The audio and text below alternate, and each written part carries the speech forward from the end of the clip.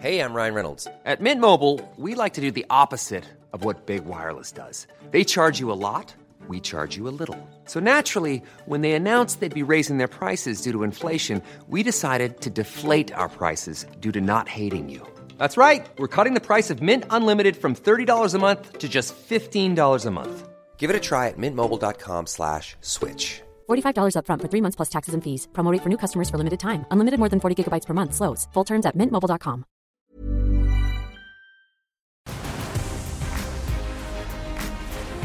Live from the News Building in London, this is Piers Morgan Uncensored with Rosanna Lockwood. Good evening and welcome to Piers Morgan Uncensored with me, Rosanna Lockwood, back in the chair tonight for Piers. Now, spies, they walk among us. Always have done, always will. Part of the bargain is understanding that we have our own British spies walking elsewhere too. And the other part is staying on top of the threat, the classic game of cat and mouse. It is down to our intelligence services to make sure they spot the spies operating here and prevent their activities from tipping over into real-world danger as much as they can. We're, of course, talking about here MI5, MI6, GCHQ, and counter-terrorism police. And that's why this evening, I tip my hat to all those involved in the investigation and detention of 3 suspected spies in the UK alleged to be working for the Russian security services. Now, these suspects are allegedly Bulgarian nationals. They've lived and worked here in the UK for many years. They were actually detained back in February, along with another 2 suspects. Investigations like these necessarily take place beyond our view.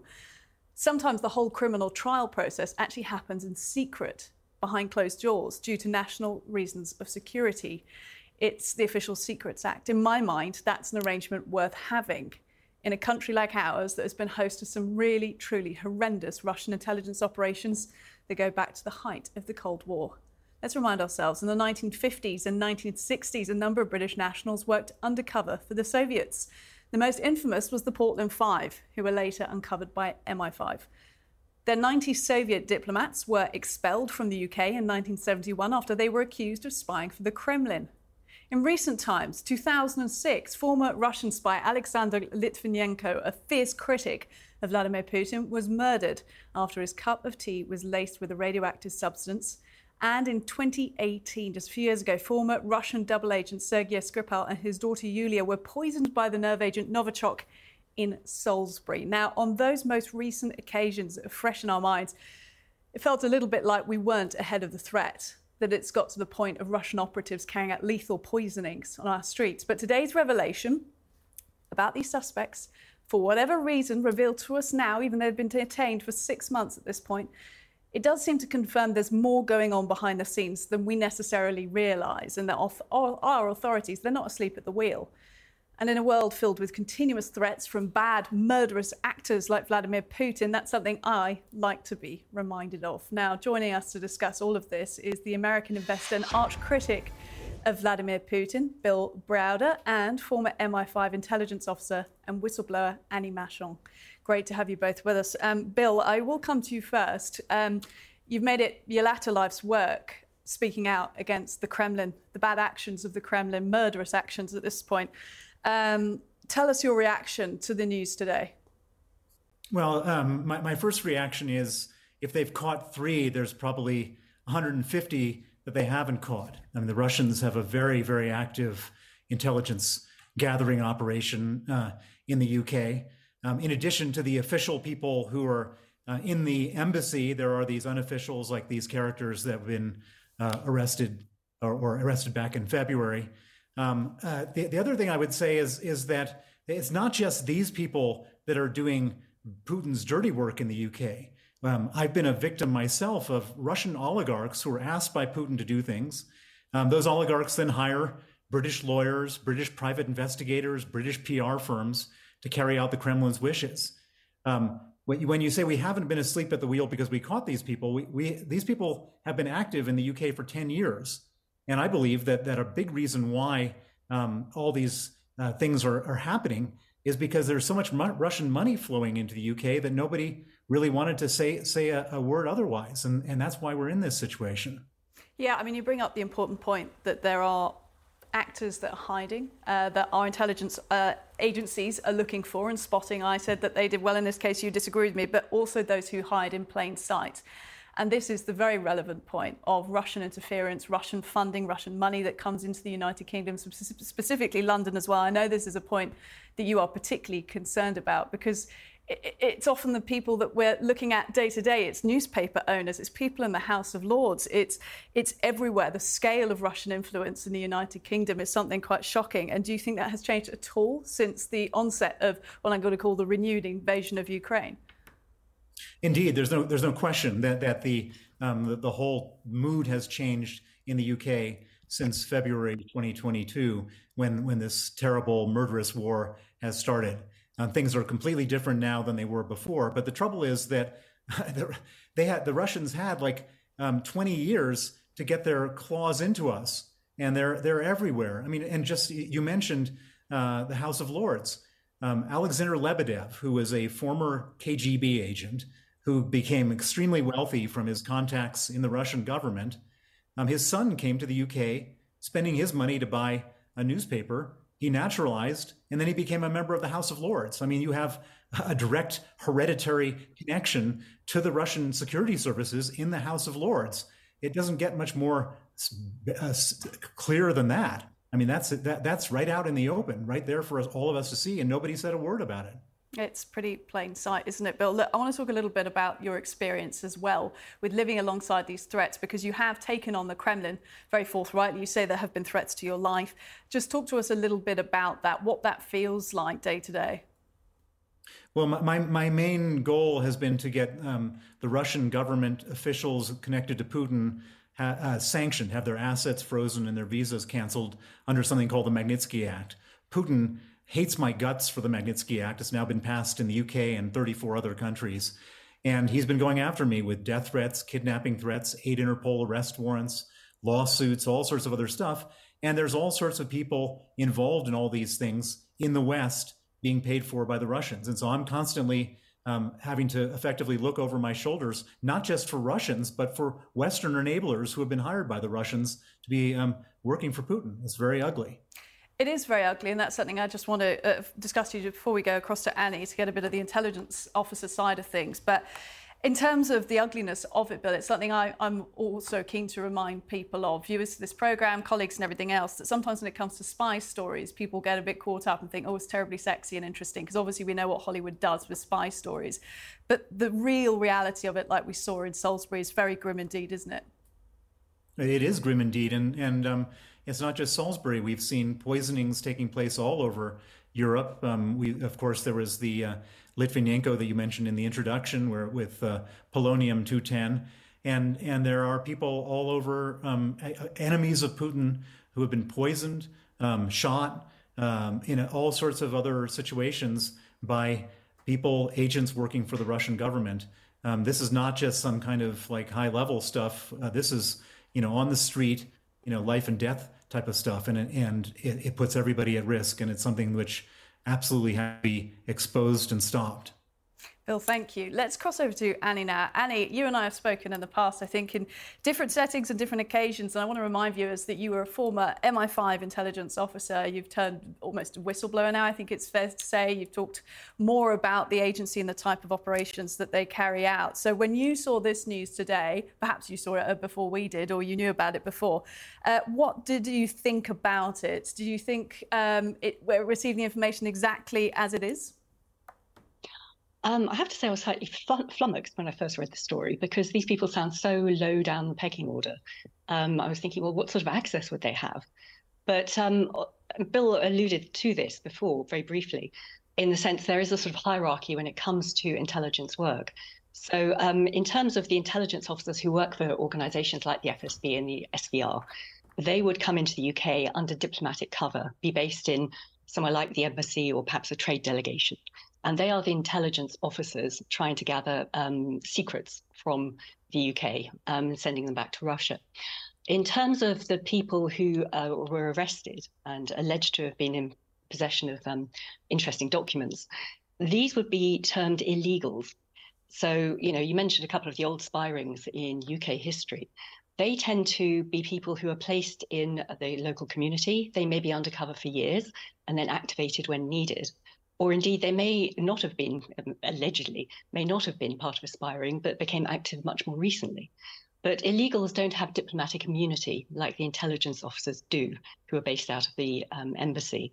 So they can be prosecuted.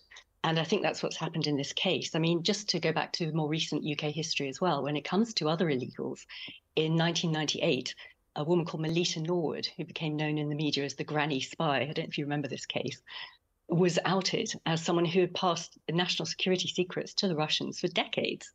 And more recently, but in the US, there was, of course, the American spy ring in 2010, of whom one of the members was someone who became known as the glamorous spy, Anna Chapman.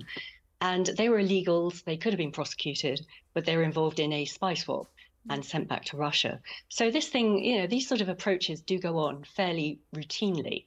And even though the apparent access of these three suspects, they haven't yet been convicted, obviously, they're innocent until proven guilty. But the access of these three suspects perhaps is less relevant than the fact that they happen to be EU nationals, so freedom of movement before Brexit. And also they could have just been part of a sort of an undercover cell that provided low-level support to others who were more active within the intelligence.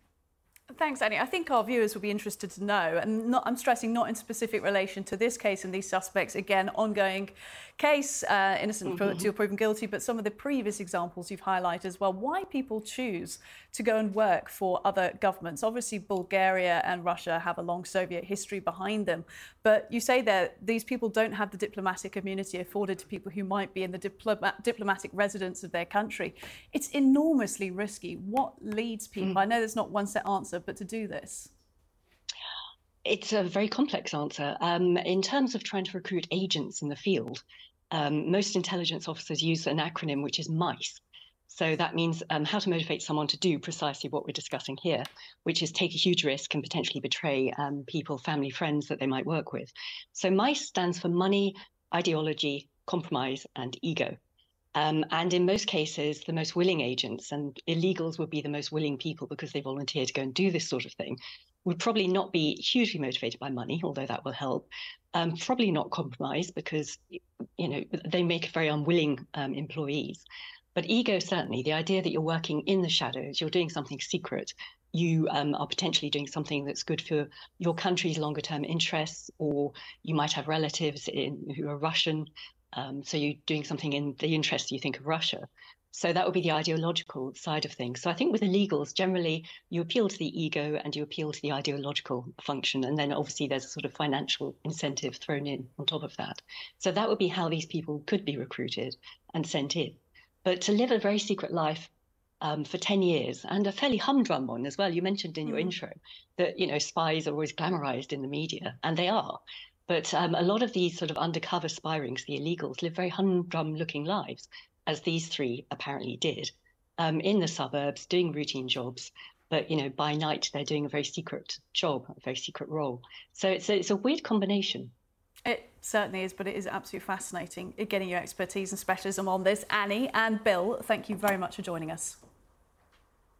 Uncensored next tonight. We're going to be playing you a damning phone call from former President Donald Trump that will form a central part of this latest criminal case against him. Coming up next.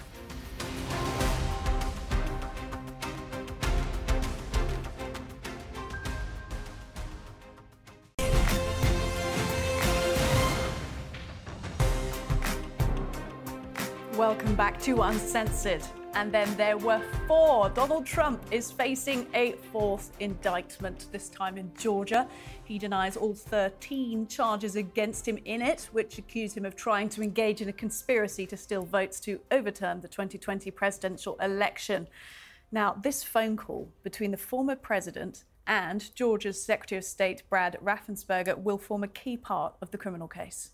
I just want to find 11,780 votes, which is one more than we have, because we won the state. I only need 11,000 votes. Fellas, I need 11,000 votes. Give me a break. There's nothing wrong with saying that,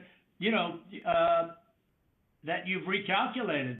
Well, Mr. President, the challenge that you have is the data you have is wrong. Well, joining me now to discuss all things Trump and the latest indictment, the host of Outkick's Tomi Lahren is fearless. Tomi Lahren joins us, good friend of the show. Also with us, Donald Trump's former lawyer, one of them, Timothy Parlatore, and former Republican congressman and fast becoming friend of the show, Joe Walsh, given the amount of news we've had lately. All three of you, it's fantastic for you to join us. Thank you for making time in a busy, busy time for you all. I'll start with you, though, Timothy, bringing the legal mind to this. And if you could explain to our international audience exactly what's going on here in this fourth indictment, because what we've got is RICO charges, which maybe a British audience aren't familiar with, and some are saying could be incredibly serious for Trump. Sure. RICO stands for Racketeering, Influence, and Corrupt Organizations. It's a statute that was intended to go after organized crime figures. I've defended a lot of these cases back earlier in my career doing, so-called mafia cases.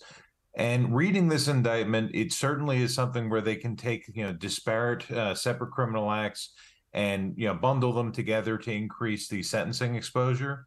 However, based on my reading of this indictment, I think that they've really missed the mark and are trying to misuse this statute because ultimately, Fani Willis is just a county prosecutor. She only has a very limited jurisdiction. And so she's trying to use this statute to go beyond what she's allowed to do within her county. And I think before you even get to the merits of the case, structurally, it's a mess. And I think it's probably going to get dismissed just based on legal grounds. And conversely, some might say, because it's a local situation, as you said there, you've got this local judge, it's in Georgia, rather than anything sort of DOJ or federal, it actually could be more powerful, some are saying, because it means that Trump can't pardon himself when he becomes president. Is that true? It is true that he can't pardon himself. A state conviction can be pardoned by the governor as opposed to the president. But another piece of this, when we talk about the local judge, because it is a local prosecutor charging a federal official, the former president, as well as Mark Meadows, with state crimes, this case will likely be taken out of the state court and actually moved to the federal court.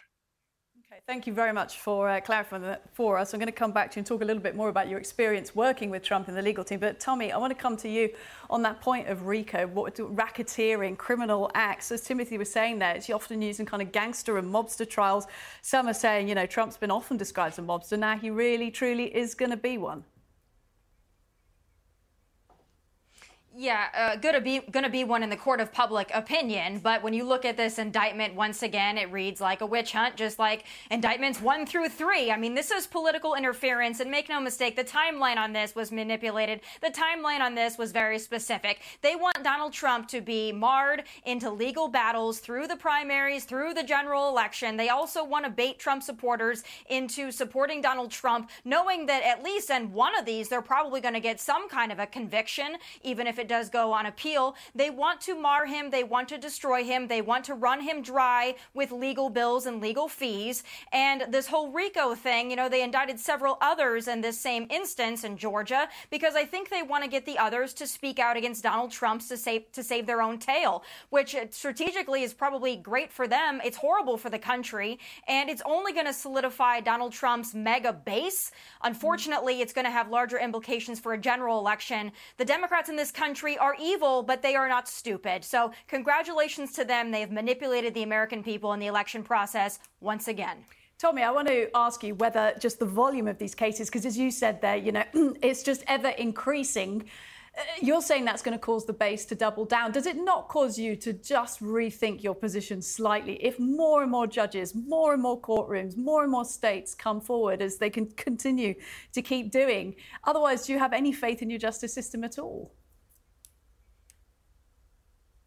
Well, hey, listen, there's a lot of Americans that are very frustrated with our justice system, our two-tiered system of justice, and it's quite obvious. And I think that that's the exact approach that the Democrats are taking. They think if they charge him with enough things in enough places, enough times, that somehow that will make his base fall away and believe that he is a crook or a criminal. But these cases, all of them, 1 through 4, are ridiculous. They are structurally unsound. So if you look at this as somebody who doesn't pay attention, who just wants to believe Trump is a crook, then you might fall for it. But those of us that are paying attention know that this this is a political witch hunt, and we, the American people, would like to decide the 2024 election. We would not like it to be taken out of our hands once again, and this is just another way around that, another way around the will of the American people. It's a farce, it's a witch hunt, and Donald Trump is very used to it at this point. I mean, impeachment 1, impeachment 2. Then you go after him, indictment 1, indictment 2, indictment 3, indictment 4. I mean, at what point are they just going to face this man fair and square? They're scared to, and that's the problem. Tommy, thanks as ever for your point of view. Coming to Joe, who's been sitting patiently there. And Joe, when I think about that, as Tommy pointed out, impeachment 1, 2, indictment 1, 2, 3, 4, that to me just says guilty, guilty, guilty, guiltier. To other people, like Tommy, and to other Trump followers and supporters, they just think it means he's being attacked more. I disagree vehemently with Tommy on sort of the legal aspect of this, but I agree with her on the politics. Look, this is another indictment where there's credible evidence that Donald Trump committed crimes to try to overturn the 2020 election, and that will be pursued. But as to the politics, Tommy's right. This is going to strengthen Donald Trump politically, not just with his base. I've heard from plenty of Republicans who are not big MAGA Trump worshipers, and they're pissed off about this. They think it looks like it's Democratic piling on. So I think this will help Trump politically beyond his base. And I should clarify when I say it makes me think guilty, guilty, guilty, guilty. Yeah, that's just my interpretation of the way I'm seeing it all playing out. Of course, everyone is innocent until proven guilty in a court, and Trump is owed his trials, and he will get them. And I also want to ask you, Joe, about the way that Republicans are handling this, because we've heard your point of view there about the sort of Democratic pile-on, as it's been called. The governor of Georgia is a Republican. Now, Trump released a statement on his platform, Truth Social, today, where he talked about the sort of evidence he's been collecting with regards to the way that the Georgia vote was handled. And he said there's big revelations coming. The governor of Georgia has tweeted out a response basically saying this was not a stolen election and talking out against Trump. More and more Republicans really coming out here. I mean, does he have any people in the party behind him? I guess I don't see more and more Republicans coming out against Trump. Good for Brian Kemp for saying what he said. Kemp's a good man. But Brian Kemp isn't running for president against Donald Trump. All you have to do right now is look at all of Trump's Republican challengers. And all of Trump's serious Republican challengers are going to echo his claims, that Tommy's claims, that this is a political witch hunt. There is no anti-Trump lane in this Republican Party. So if you come out now, if you're DeSantis or Nikki Haley or Tim Scott, and you come out and you condemn Donald Trump, you're done politically in this Republican Party. They all know that. And so they're going to defend Trump and hope that something happens to Donald Trump. But that's all they're going to do. Tommy, do you think that's a fair assessment? They're waiting for something to happen, a bolt of lightning, and they've got no other option? Hey, listen, I agree with Joe that any other Republican, they cannot come out against Donald Trump. They cannot come out for what's happening to him. What they can do, however, is they can say, listen, I think what's happening to Donald Trump is a political witch hunt and it's a political persecution. However, I do believe that I am the candidate that can take us to the White House because of this mess. I can get into the White House. I can change things. I can clean up the system, this unfair two-tiered system of justice. That is going to be the lane that other Republicans are going to have to take if they want to be the nominee or have any chance of being the nominee. But to come out and say, hey, what's happening to Donald Trump is fair and just, yeah, there's just no way there's a pathway for them to reach a nomination or have any future in the Republican Party, to be quite honest with you. Tommy, before, I know you've got to rush off somewhere. It's a really busy day for you. But before you go, I just want to ask you, what is it about Donald Trump that captures you so much? What it is about him as a person or him as a leader that makes you want to defend him against everything?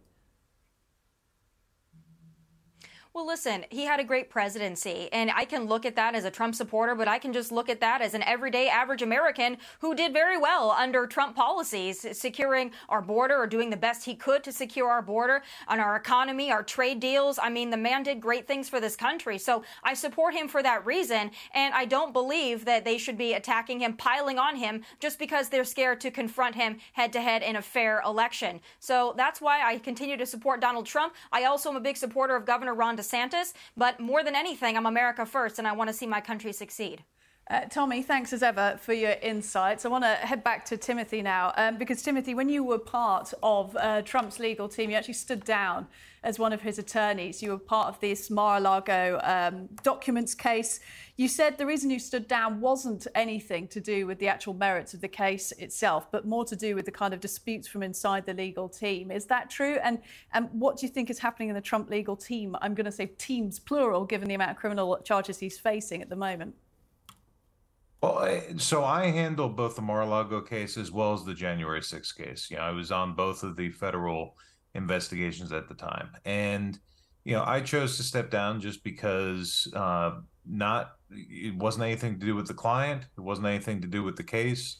It was some of the people around the client that made it impossible for me to do my job the way that I thought should be done. And so that's why I stepped down. I don't talk about it, as much anymore. And, I do see that, some of these same individuals are still around. Some are named as unindicted co-conspirators, and or at least one person in particular is named as an unindicted co-conspirator in these two new indictments. So it's problematic when you have people around you that are not necessarily doing everything to help you win. You've been clear about what you think about this current Georgia indictment, the fourth one, but do you think there are merits to any of the legal cases brought against Trump? I'm sorry, can you say that again? Do you think there are merits to any of the legal cases currently brought against Trump? You've been clear about what you think about this latest fourth indictment on Georgia. So, look, there are issues here, and I stay away from the politics side of things. I'm just a lawyer. And whether it was a good idea to do certain things is different from whether somebody should go to jail. Everything that I have seen indicates that when it comes to the actual facts here, that there was no corrupt intent, that these things, had different explanations than the prosecutors are trying to put out. And so I don't think that any of these cases should correctly and justly result in a conviction. Now, given the volume of the cases and the various jury pools that they may be seeing, I think that some of them could potentially, get to a verdict. Are they going to eventually be able to withstand an appeal going all the way to the Supreme Court? Perhaps not. It's definitely complicated. If you just sit there and look at the volume of it and you say, okay, you have these 4 cases, 90-some counts, it seems overwhelming, but you got to remember that in trial, you're going to cut those up into pieces, and you just take them one piece at a time. And each one of these charges individually, in my opinion, is winnable. Interesting stuff. Look, Joe and Timothy, we've just run out of time, but thank you both very much for joining us today. Uncensored next tonight, as police chiefs call for parents of TikTok yobs to be fined over morally abhorrent behaviour, we ask who's responsible. Plus, Piers Morgan Uncensored has been nominated for a National Television Award. I'll tell you how you can vote for the big man next.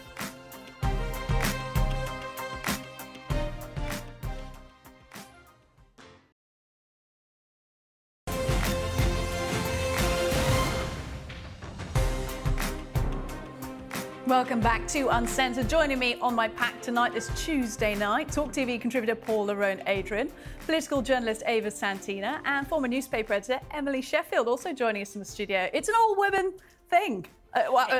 I would like to say I didn't plan it that way, but of course I did. Thank you very much.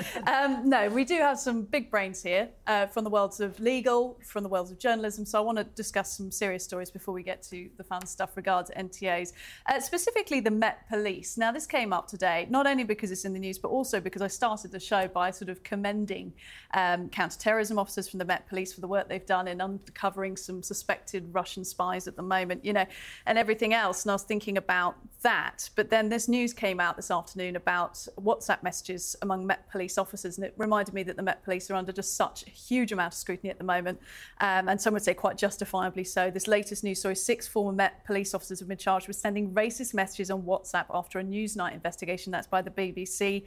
They're going to be in court on the 7th of September. Some really hideous allegations about jokes made about the Rwanda policy, flooding in Pakistan, etc. The officers served in different parts of the force. But coming to the panel on this, it is just a reminder of what some are saying. We hear ever more calls to disband the Met, Paula. Yes. Do you think this will only add to that, obviously? I mean, it's going to add, because, of course, there are lots of people on the street who come into contact with the police on a daily basis who will tell you that they are facing racism, and that they are facing racism because of not only the racist police officer, but the structure, the institution that is the Met Police.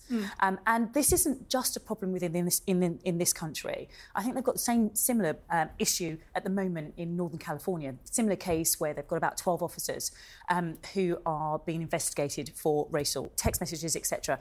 And what we have to focus on is not just that we've discovered these racist officers and the text messages, but we're also going to have to go back over all their investigations and all that part that they played in investigations to understand what motivated them and was it racism in terms of any investigations that they were involved in. So it's not just about the text messages, which are damning in itself, but it's what part it played in any investigations that they undertook. This is a big job for the Met, and I'm not sure that the Met are really the people who are going to be able to deal with it themselves. This is an outside task, I think, who's going to have to come in and deal with this. It's a really interesting point to raise, because they are retired officers, all 6 of them, between 2001 and 2015.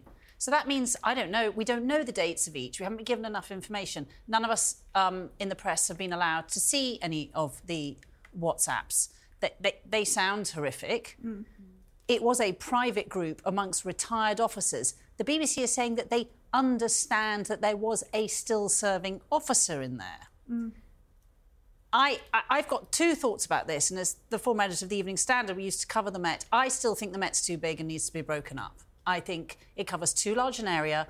There is too much that has gone wrong with it, and it's unable to police itself. I'm afraid I don't even think Rowley can be trusted to reform the Met, because I think he's still part of the Met. He's still part of the force that clearly has some serious leadership problems. He discounted the report, didn't he? But raised the issue of institutional racism. He said it wasn't institutionalised racism. I believe there is some institutionalised racism. I don't believe it's there in every single officer or anything like that. It's completely unfair to put that across officers. But I think your point's really interesting, is that if you discover that police officers, and you're the first one I've heard mention this, are racist, and they have served for a long time in that police force, do you need to go back and look at the cases that they were working on? I mean, it's literally just the tip of the iceberg. But that I don't think the police can do, because, we're about to talk about another case here. The police have another very serious problem. They are underfunded. There aren't enough officers on the beat. Totally we have got current rape cases going on which are not being investigated. They're not being prosecuted. So I have a fear is what onus, how much time has been taken up like getting these 6 officers retired for racist comments, retired officers on a private WhatsApp group that's going to go to court. What about women who are not getting their rape cases to court? Well, not getting women, not sort of, and I want to bring Ava in on this. Well, that's what we don't know. There's the women not getting their rape cases in court, but there is also, in addition to this, claims that the Met is failing to investigate this homophobic attack. Absolutely horrendous attack that happened here in London over the weekend, a place called Clapham, a gay pub. The 2 brewers, 2 men were stabbed in what is being called a homophobic attack. The victim, who wants to remain anonymous, said he was punched in the face in this random attack. A picture has been released of the supposed attacker now, but today Ava claims that the Met Police didn't take warning seriously enough and didn't investigate enough either. Yeah, I mean, it has quite horrendous sort of like flashbacks to the Wayne Couzens incident, wasn't it? When we knew that he had been flashing, or he had been reported to be flashing at the time, and then no one had investigated it. What I don't really understand is it's kind of almost acting like an A&E department in the NHS. It's sort of only acting when something becomes an emergency. We're not actually looking at any kind of treatment or any kind of, events that may eventually lead to a crime. What I don't understand, I mean, just today, I live in central London, and I was looking outside, and there were 2 young boys, about 14, being arrested, or they looked like they were being arrested because they had been smoking. Well, they'd been smoking marijuana. I could smell it. And, that's, whatever. Why on earth did it take 6 police officers to look after that event? And you go, well, where on earth are you, on a day-to-day? Why aren't you in Clapham investigating a homophobic attack? Why aren't you looking at the guy who's just nicked someone's phone 200 metres away? I don't know who's running this, but the whole thing needs to be looked at. Whilst we're on the topic of law and order, Emily, I'll come back to you, because I believe you've got teenage sons, and the story of what we're going to call TikTok yobs. But this is the Prime Minister, Rishi Sunak, has blasted the organising on social media of looting and disruption as appalling and unacceptable. Random houses, let's go. James. That's actually crazy, bro. If you run, you're in trouble. I wanted to give you Kit Kat. Hey, big man, do on this. What? Do on this. What are you on about, mate? Talking about this beef. Yeah, why do I want beef? Can I get a here? I know. Now, this is the idea that TikTok is being used on other social media platforms to encourage teenagers, or they're advertising kind of criminal activities. And Rishi Sunak wants it to stop the Prime Minister, but what's he going to do to stop it? There's a huge amount he could do. Sorry. There is a massive amount he could do. A massive amount. There is a amount that you could crack down further on the social media platforms, who I think, to be fair, they don't want to host this type of content. Oh, I totally disagree. But are I they cracking down on it fast enough and firmly enough? And I would say no, because we're seeing it proliferate. And if I've seen the pictures of the crowd outside Selfridges, those adverts going out for people to go there that went viral, that must have been running for long enough that they could have taken it down. Yeah, and they could track the people who are reposting and posting. They should be banned from those accounts immediately for lifetime off TikTok. Yeah, but there's no legislation for them to act under. If you look at the online safety bill that was going to be brought in, it was totally inadequate. For the last decade, social media companies in this country have been allowed to run riot over the market, OK? They have been allowed to act in whatever the way that they please. They haven't had to pay as much tax as they should, they should need to. Yes. And frankly, ministers don't actually understand how the social media works. And so they can't actually put together the legislative framework in order to tackle it. No, but I think there's a bigger problem here. We can't just keep legislating for every single tiny event. So you can for a crime. There is legislation that should deal with that already. It's incitement to violence, to crime. There's legislation that exists. But you can't hold the TikTok accounts. Go on. But Emily, this isn't about over legislating, which I would agree with you. This government has actually been incredibly good at over legislating. What this is about is sending a very clear message to social media companies that this type of behaviour is not to be tolerated. They have tolerated this behaviour. They have actually supported this behaviour. And I'm surprised that Rishi Sunak feels more comfortable pointing the finger at harangued and harassed and beleaguered parents who are working two jobs, who would love to be able to sit at home with their darlings, but basically can't afford to, who have to be reminded that there are no youth clubs, there are no youth workers. We were told by the local government association that apparently 88% of local authority funding in relation to youth, youth clubs, etc., has been cut since COVID. Where's the responsibility? I'm really sorry, though. Just because there isn't a youth club for a 16-year-old to hang on does not mean they go and start robbing a store on Selfridges. I'm really sorry. No, it doesn't. Emily, when we get to the point when society goes, I'm sorry, there's not enough to do in the holidays, it's OK to go and rob a store. Where have we got to? And let me explain to you why. Before we had social media, my mum had to deal with myself and my sister at home getting up to mischief. Now I have to deal with not only my children and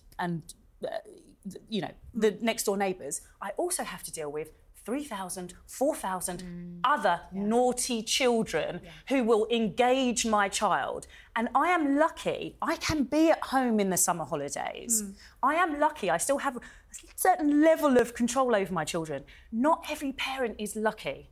And that is why it makes a difference. All of you, thank you. Fascinating discussion. We're straight out of time on that one. We will be back with information about the NTAs as well. But on Uncensored next tonight, Piers has made himself public enemy #1 in Australia recently. Do you remember that? Because it was criticism about the Ashes. Now the Lionesses are getting similar treatment from some of the newspapers down under. I'll be talking to two football stars from both sides as the rivalry heats up.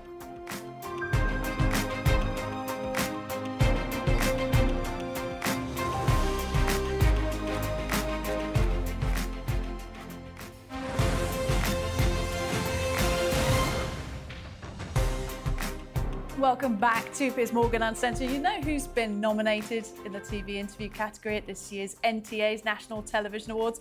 Our very own Piers Morgan, of course. He has been shortlisted. And do you know who hasn't been shortlisted? I want to mention this on Piers' behalf. Prince Harry, who gave an interview to Tom Bradby. That didn't make it off the long list into the shortlist. Also, that controversial docuseries Harry and Meghan, which was on Netflix, That hasn't been shortlisted either. I say this all for Piers' benefit because, of course, Piers has been shortlisted, and let's remind ourselves why. Prime Minister, President Trump, Mr. President, First Lady, Stormy Daniels, Jordan Peterson, welcome.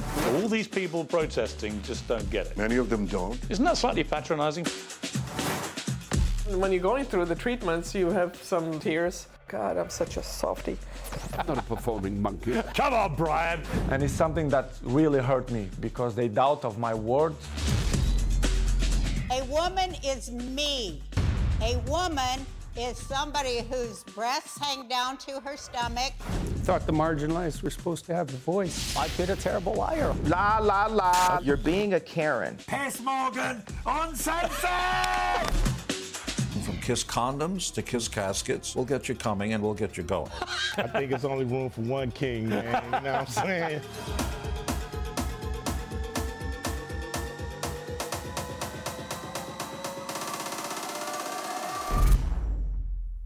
Oh, look at that. It's great. How can you not vote? Let's remind you how you can. Using the QR code that we just showed you on the screen. Here it is again now. You can obviously go to the NTA website as well, but if you scan this, you can vote for Piers. Voting is open. You have until midday on Tuesday, the 5th of September, to have your say, but obviously stick a vote in for Piers. Get him another gong for his dressing room. He loves it. Now, talking of gongs, talking about sporting events, it's the game we've been waiting for. Tomorrow, the Lionesses face the Matildas. It's the Women's World Cup semi-final. Australian newspapers have been taking swipes at England. Look at this front page of Monday's Australian Daily Telegraph reading, "Now for the Poms." The sporting rivalry between England and Australia does, of course, run deep. This summer's battle for the men's Ashes, it was marred by those accusations of unsportsmanlike conduct, controversial stumpings. Even I sort of began to follow cricket, and I never do. And the change of ball on the fourth afternoon of the final test. You can tell that was scripted and not from my head because I don't know anything about cricket, but I did follow Piers' outrage on it. Piers was targeted by the Aussie newspapers for the outrage, accused of being a crybaby. So who will come out on top tomorrow? How will they deal with all this rivalry and tension? Is it all just silly nonsense? I'm joined from Sydney by the Australian and Aston Villa footballer Emily Gilnick and by the former English Lioness Leanne Sanderson. Ladies, thank you ever so much for making time on this big eve ahead of this big event. Emily, I'll come to you first, given that you're the host or the co-host this year in Australia, and I hear that the atmosphere down there has been absolutely stunning. How much pressure are the Australian side going to be under then to perform? Yeah, look, it's always massive pressure when you're at a World Cup, let alone a home World Cup. I think this year for us, the magnitude of this event has been bigger than we ever expected. There is a lot of pressure, but at the end of the day, you'd much rather in your backyard than in England. So, we'll take that pressure with open arms. Okay, Leanne, coming to you. I mean, not at all biased in this, but I am, of course, English, and I do love the Lionesses. But dealing with that pressure then, having that home side in Australia really cheering the Matildas on, how are the Lionesses going to deal with that?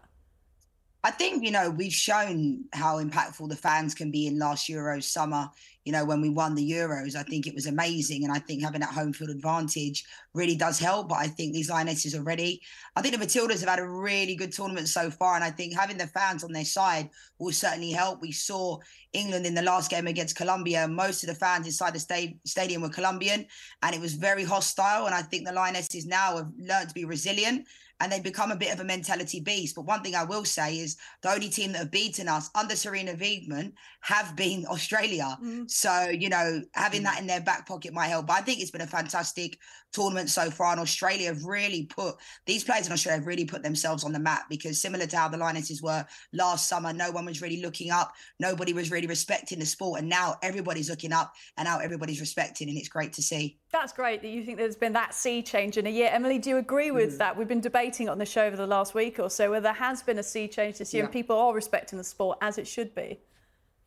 Yeah, absolutely. I mean, when I played for Aston Villa and I was in England, I was actually at the Euro final. I saw what it did for a nation there and I saw what it did for women's football, particularly with the crowd attendance that we had later that season. So I'm hoping Australia has the same shift because, to be honest, women's football and football alone in Australia has been at the lower end of the pecking order. So I'd like to see it, get right up there because we've got AFL and rugby over here. I'm not sure if you guys are too familiar.